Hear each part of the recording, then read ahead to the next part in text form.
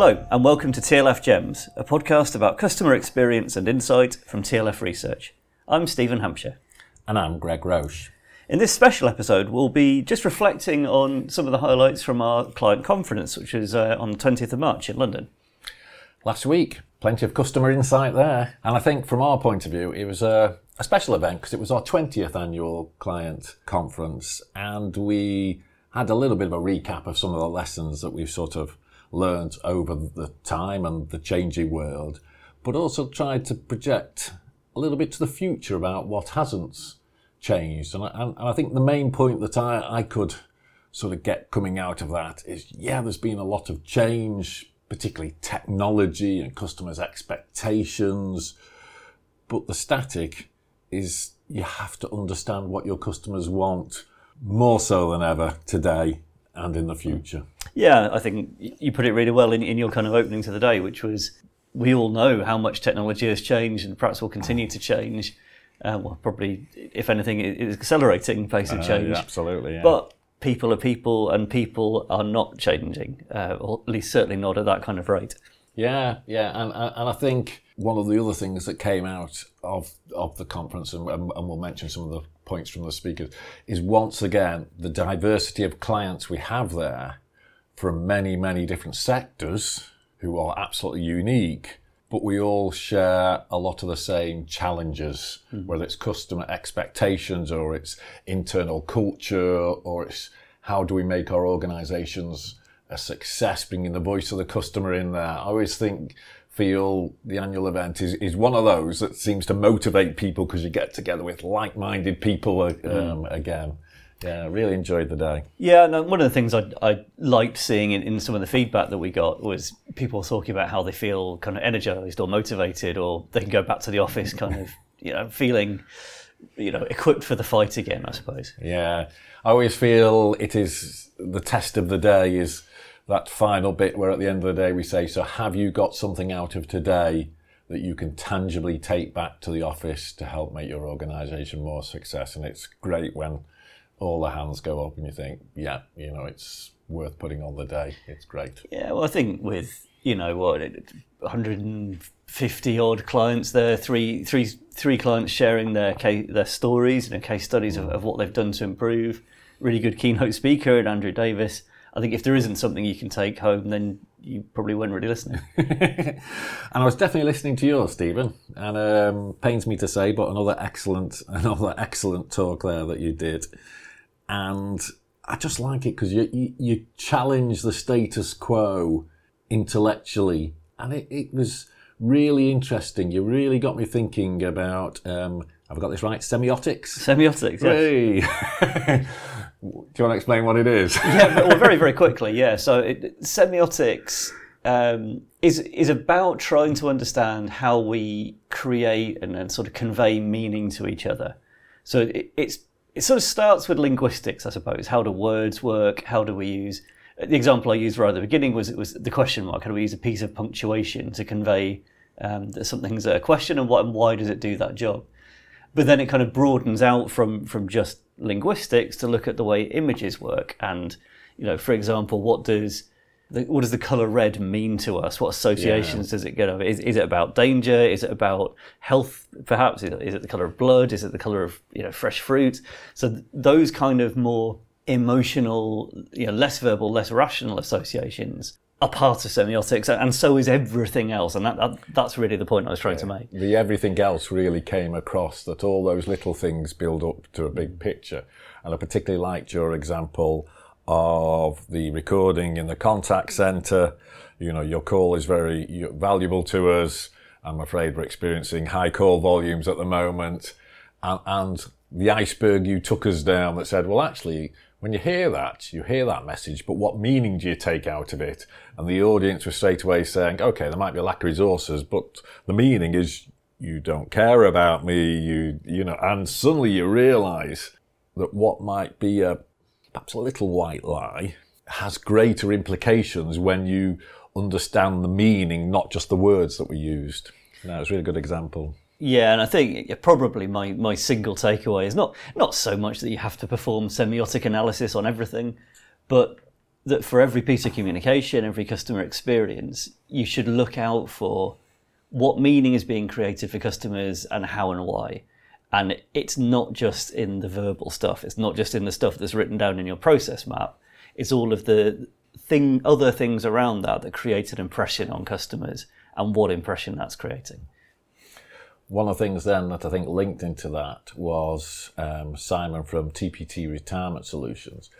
It was the passion he was talking about of the way that the staff talk to the customers, and you could sort of see if his staff talk with the passion he talks, that will have lots of little messages and meanings going through it, which will be really, really good. And he got to the point about it's making staff enjoy the jobs.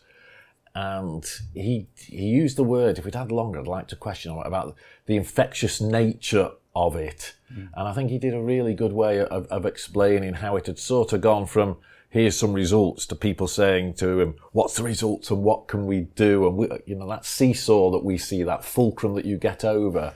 I thought he explained that really, really well. Yeah, and I think what came across really clearly for me in Simon's talk is, just how personally passionate he is about it, and how much he sort of, not that he was trying to give the impression he did it single-handedly by any means, but that he definitely is sort of leading a commitment to being led by the customer in that organisation. That from a sort of practical point of view, the thing that I really liked, he talked at one point about sort of how they were revamping the nature of calls, but in particular with customers. And the wording they were using, yeah. And it, sort of not, rather than thinking of it as a script, I think, did he call it a recipe? It was sort of basically every call has 4 stages. Yeah. There's an opening at the beginning, there's a close at the ending, and the 2 stages in the middle, which can kind of cycle, I guess, are issue and resolution, and then check satisfaction. Yeah. And that's such a useful but simple way to break down every call. And what I like about it is that it isn't a script, it's a structure. And if you've got the right people knowing what to do, there's some words that have to be said in the regulated environment they operate in, but it lets the person manage the call in the right way to that unique customer within a framework that's set. I thought that was really good. It's funny because it sort of ties in with a metaphor that I've been using recently, which is I see process as a recipe rather than as a rule book.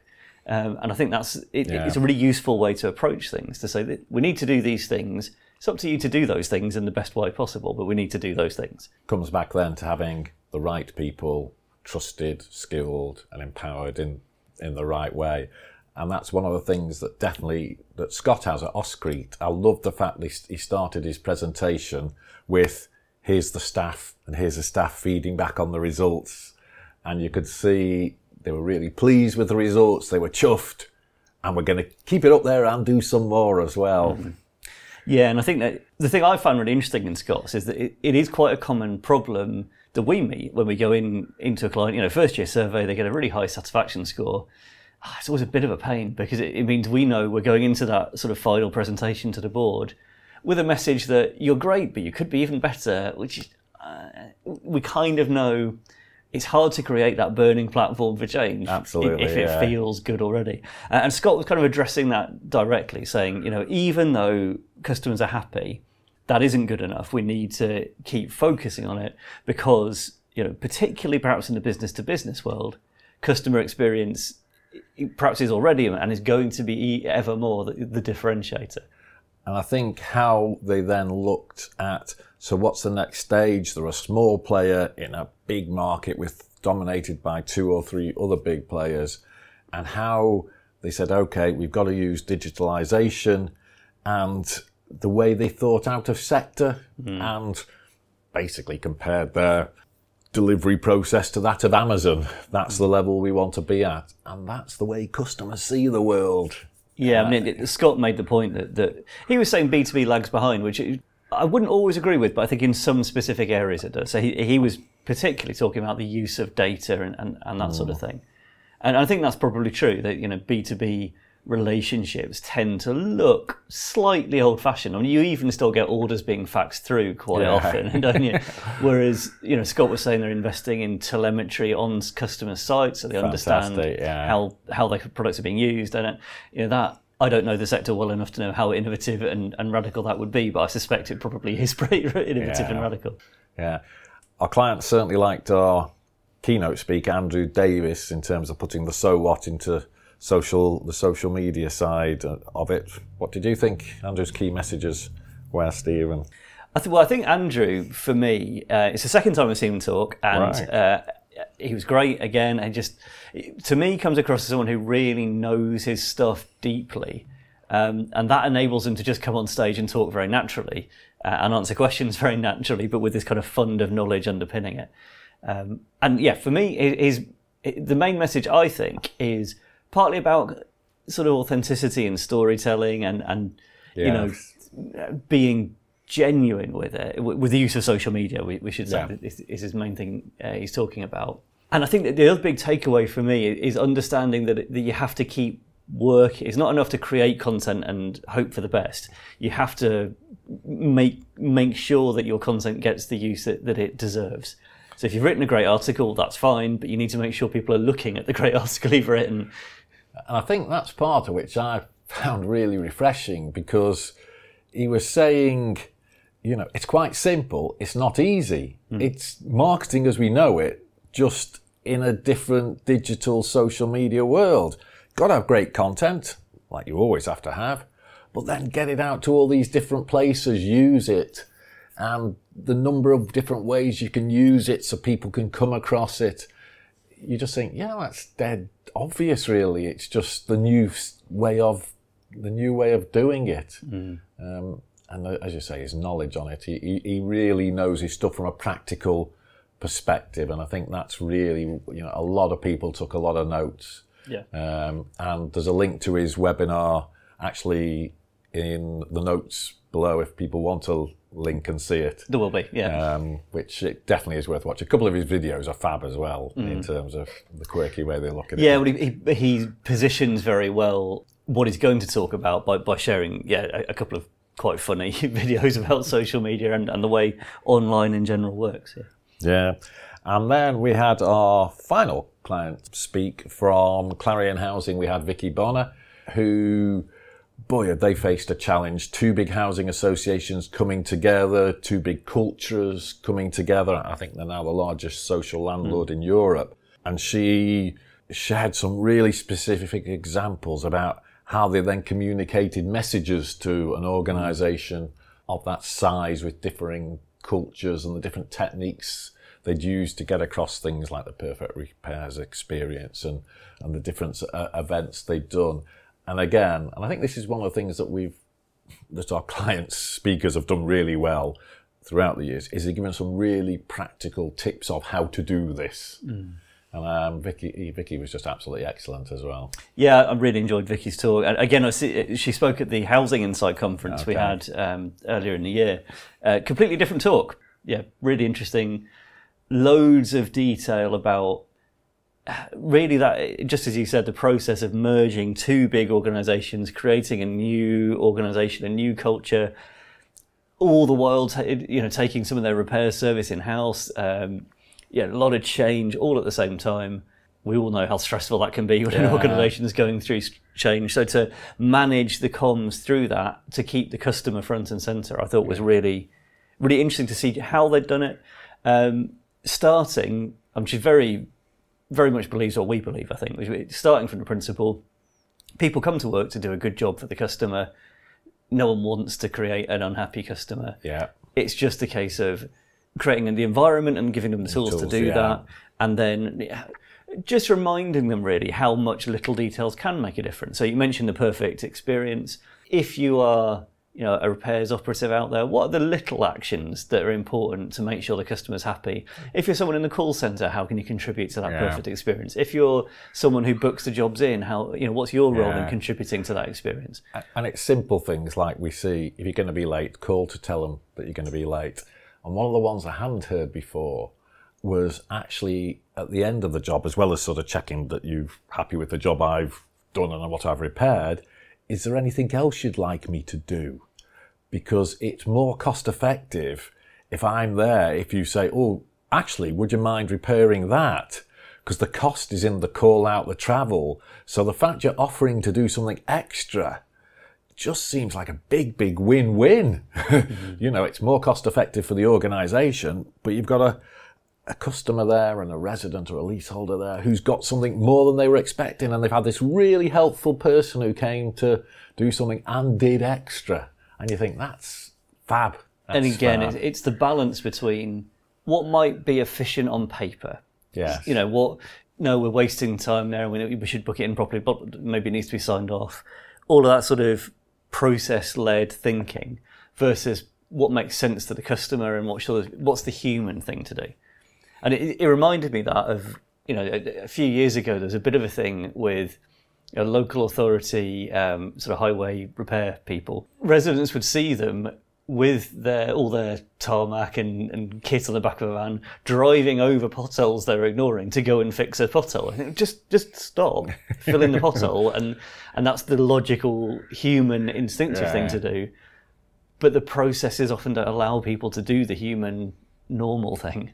Yeah, the common sense things. And part of what Vicky used, and was perhaps a bit of a secondary theme throughout the day, was the way she told stories and brought stories into the organisation in a very personable way. And that's how you change culture. That's how you get people to remember things. It's the way you use a story to make it memorable. Yeah, and that tallies very well with what Andrew said as well, actually. So I think, that was perhaps a theme which we didn't even realise we had. Yeah. Perhaps we'll use that for next year's conference. Perhaps we should, yeah. So then we moved on to the Q&A session, Greg, which we'd probably have liked to have had a bit longer for, because it was a really good one. We want to do it, because it seems to be a bit where people really ask questions and get answers they want from, a panel of experts who've often been there, done it, bought the T-shirt. So I think one of our learnings is next year we'll do a longer Q&A session to really make sure everyone gets their questions asked.